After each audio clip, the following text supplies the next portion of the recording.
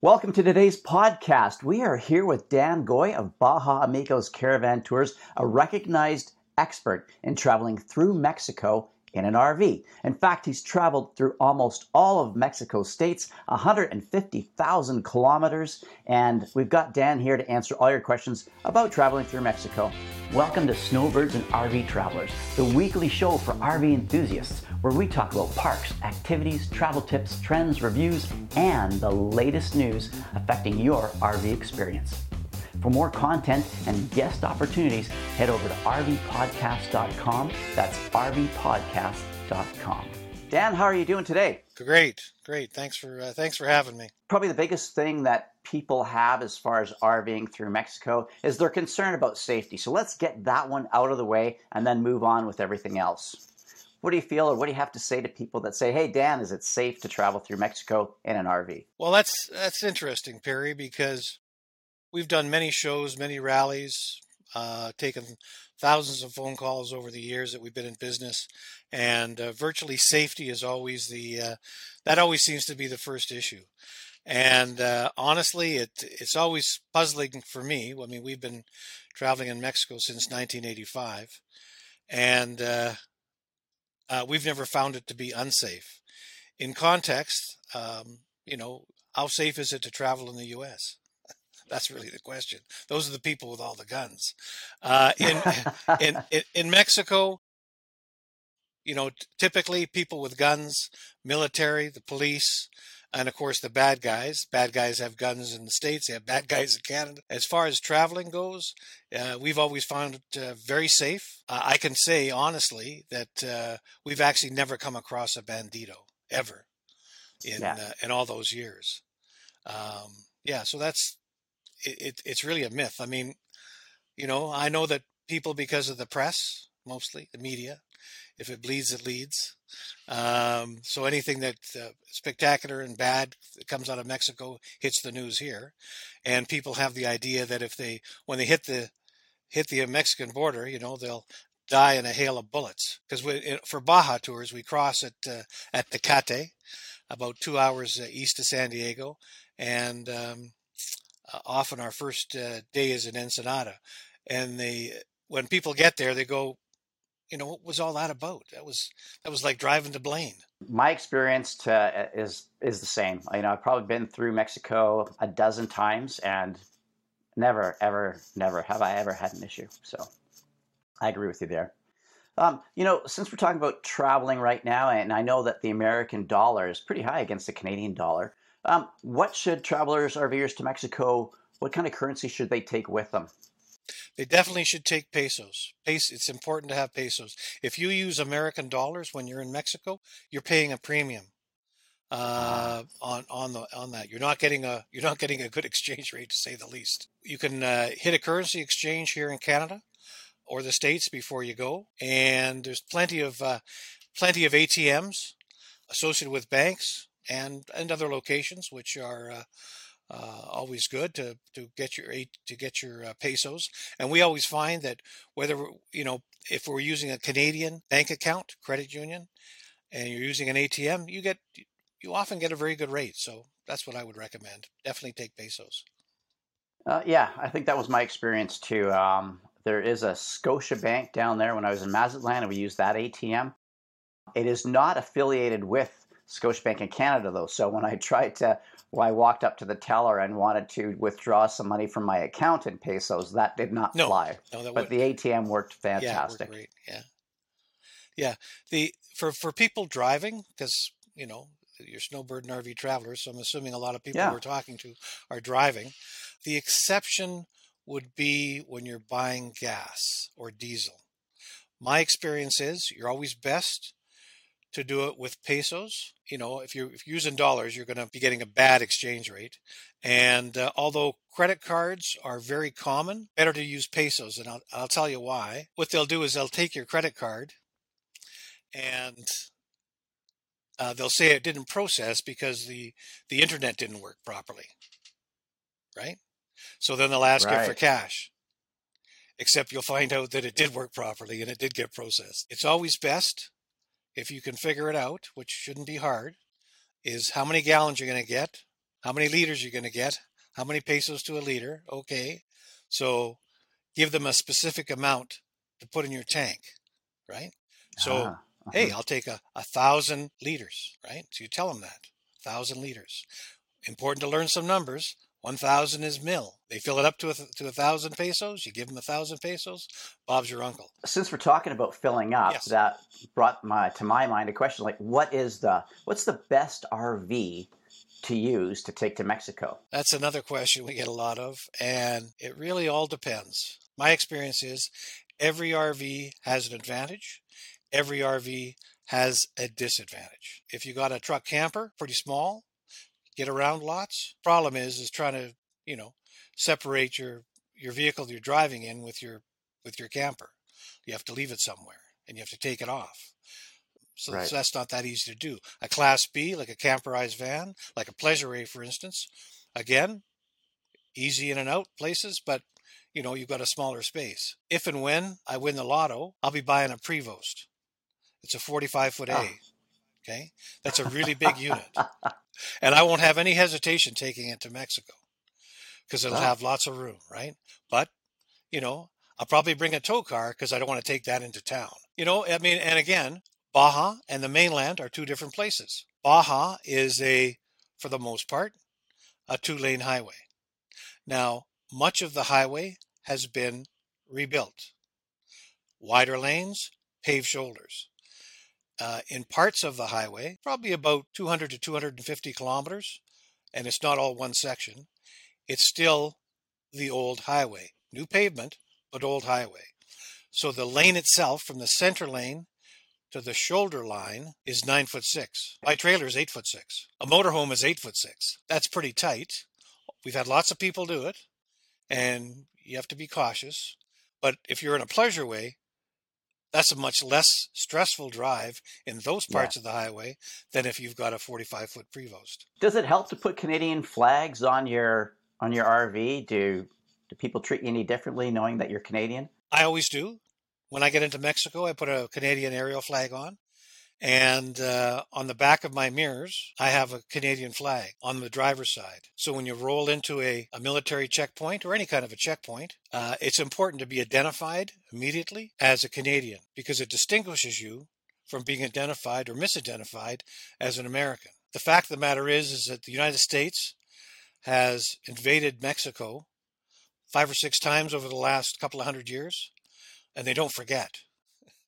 So they really don't. I mean, Wow. the United States, they occupied Mexico City at one point in time. So anyway, it's just Yeah. I think it's important that you identify yourself as a Canadian. For the folks that maybe want to go by themselves but don't necessarily want to travel completely alone, is there a way for them to find other RVers that want to do something like that? Oh yeah, there's some different websites. There's one that my buddy Paul Beddoes runs. He's with Caravanas to Mexico, one of our competitors. Yeah. And they got Mexico, I think it's called Mexico Buddies, which you can just Google and find. And so they link up with people. Another thing is like if you go to Baja, certainly back in the day, for people that camp at a place called Potrero County Park, that's where lots of the tours, lots of people stage from. So most of the people that are there in January and February, often in the late fall, they're heading to Baja. You can just walk around and talk to people and meet people. And we've never been. We'd like to go. Could we travel with you? You've been a couple of times. Yeah. And they'll take you for the couple of days, 3 days if you get along, maybe farther. But yeah, that's I mean, it all depends, right? How far you want to go, how far they're going. Yeah. Are there any restrictions as to what you can bring across the border into Mexico? And what should people bring? What are things that they can't find in Mexico that they really want to take with them? I mean, personally, I take lots of drugs to Mexico, but they're all prescription, right? And no But problem yeah, crossing? no problem crossing. On paper, I am quite confident that there are lots of restrictions on what you can take into Mexico in your RV. The reality is, nobody's ever asked us. What we recommend people do, if there's a favorite cut of meat or a favorite sauce or a favorite something, maybe a favorite bottle of nice scotch or something, you should buy that in the States Right. and then take it across. I wouldn't leave it out on the counter, but might want to put it in a cupboard, right? Yeah. Other than that, When you get to, for instance, if you go to Ensenada, if you go across at Mexicali, you could just like stop at Walmart or Costco and pick up whatever it is you want. Just be warned that when you go to Costco and you go to Walmart, they're not going to speak English. They'll be speaking Spanish, right?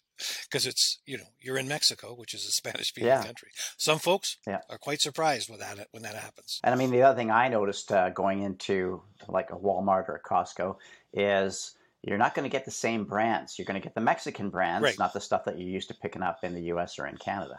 Yeah, there might be some brands that are the same, but most of them will be, in fact, Mexican brands. If you're going for any kind of amount of time, having a little dictionary, a little language book that tells you numbers and grocery items, that's pretty handy. Do you have any experience with what kind of medical coverage? Like, what's the best medical coverage for Canadians to pick up before they go to Mexico?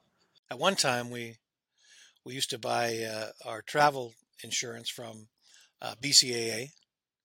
Yeah. Now we use Blue Cross because we kind of aged out of the BCAA rates. We just kind of look around, see what's available, how much it's going to cost. Yeah, okay. What we find is for minor things, we've never used our coverage, right? So, for instance, Lisa had Montezuma's Revenge, right? Right. So she went and seen a doctor without an appointment, actually, just kind of walked to a clinic, saw the doctor. He checked her out. He gave her a prescription. She filled the prescription. That was about $20 US is what it cost. Yeah. We had another gal on tour.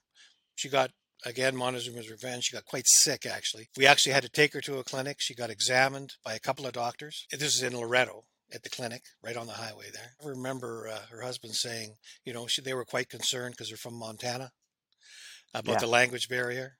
And so the doctor came in, and the first thing he said to her was, without an accent, "Amy, you don't look very good."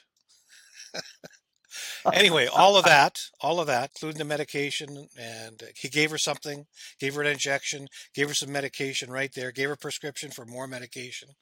All of that was $50 US cash. Yeah. He said back in Montana that would have cost us $1,000. Yeah, and it's crazy because you hear that about Mexico. Cindy had to get blood tests, and we booked an appointment for her to go in, which was maybe like a day or 2 days out. Walked in, no lineup. The doctor spoke English. He did the blood test for her. It got the results back, emailed to her. It was inexpensive and it was quick and fast. When you start hearing about all these Canadian ER emergency wait time rooms, you think, wow, you know what? It was great in Mexico. It was better than here. Any experience with phone plans? Have you got any advice about what kind of a phone plan to pick up, or should you just get a phone when you get to Mexico? Well, that's very, lots of options. What we have done for years is we have a couple of old style flip phones, which we bought at Telcel in Mexico.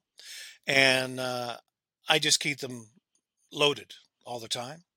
And I can call anywhere in Mexico, US, or Canada for about, 10 cents a minute, something like that. Right. As far as a smartphone goes, what we've done recently, we also have a smartphone, a Mexican smartphone, but really what it is, it's an old Android, Canadian Android phone, right? And then we just bought a SIM card for it. When we go back to Mexico, we'll just go to a Telcel, which are often they do that at the Oxxos, which is like a 7-Eleven. Give them the number and they'll just upload some service for you. And then I know a lot of Americans, they buy a package that includes Mexico, which they'll have for the time that they're there. If you look at Baja, about 2.5 million people live in the northern part of Baja. And then you've got about 500,000 people that live in the lower 100 miles, which leaves about 18 people in between, right? That's all.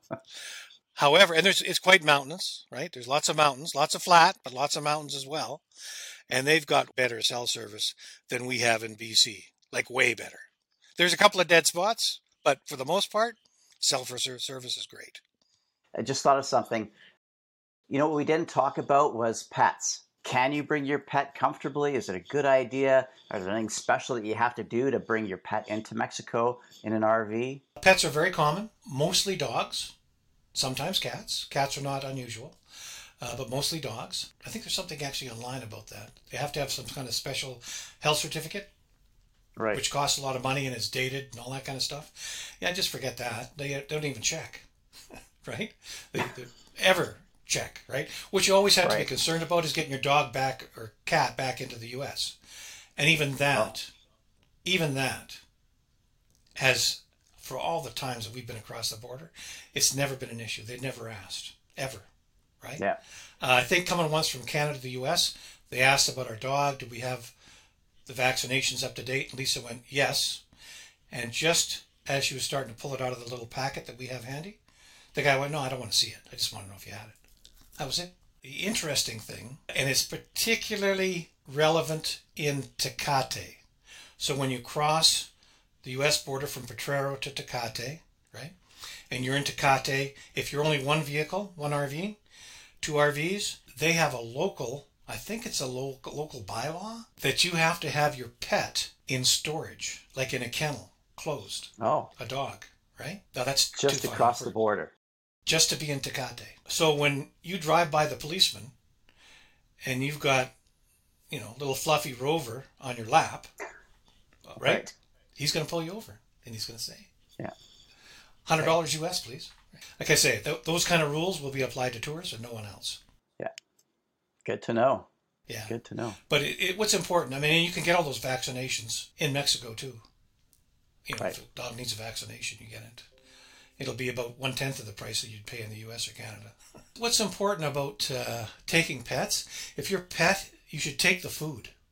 Whatever dog food it is, like dogs, right. right? You want to, because you're not going to probably find that in Mexico. They have dog food, Yeah. but you may not be able to find this specific kind you want in Mexico. The other thing you have to understand is that Mexican dogs typically aren't on leashes, and they may or may not belong to somebody.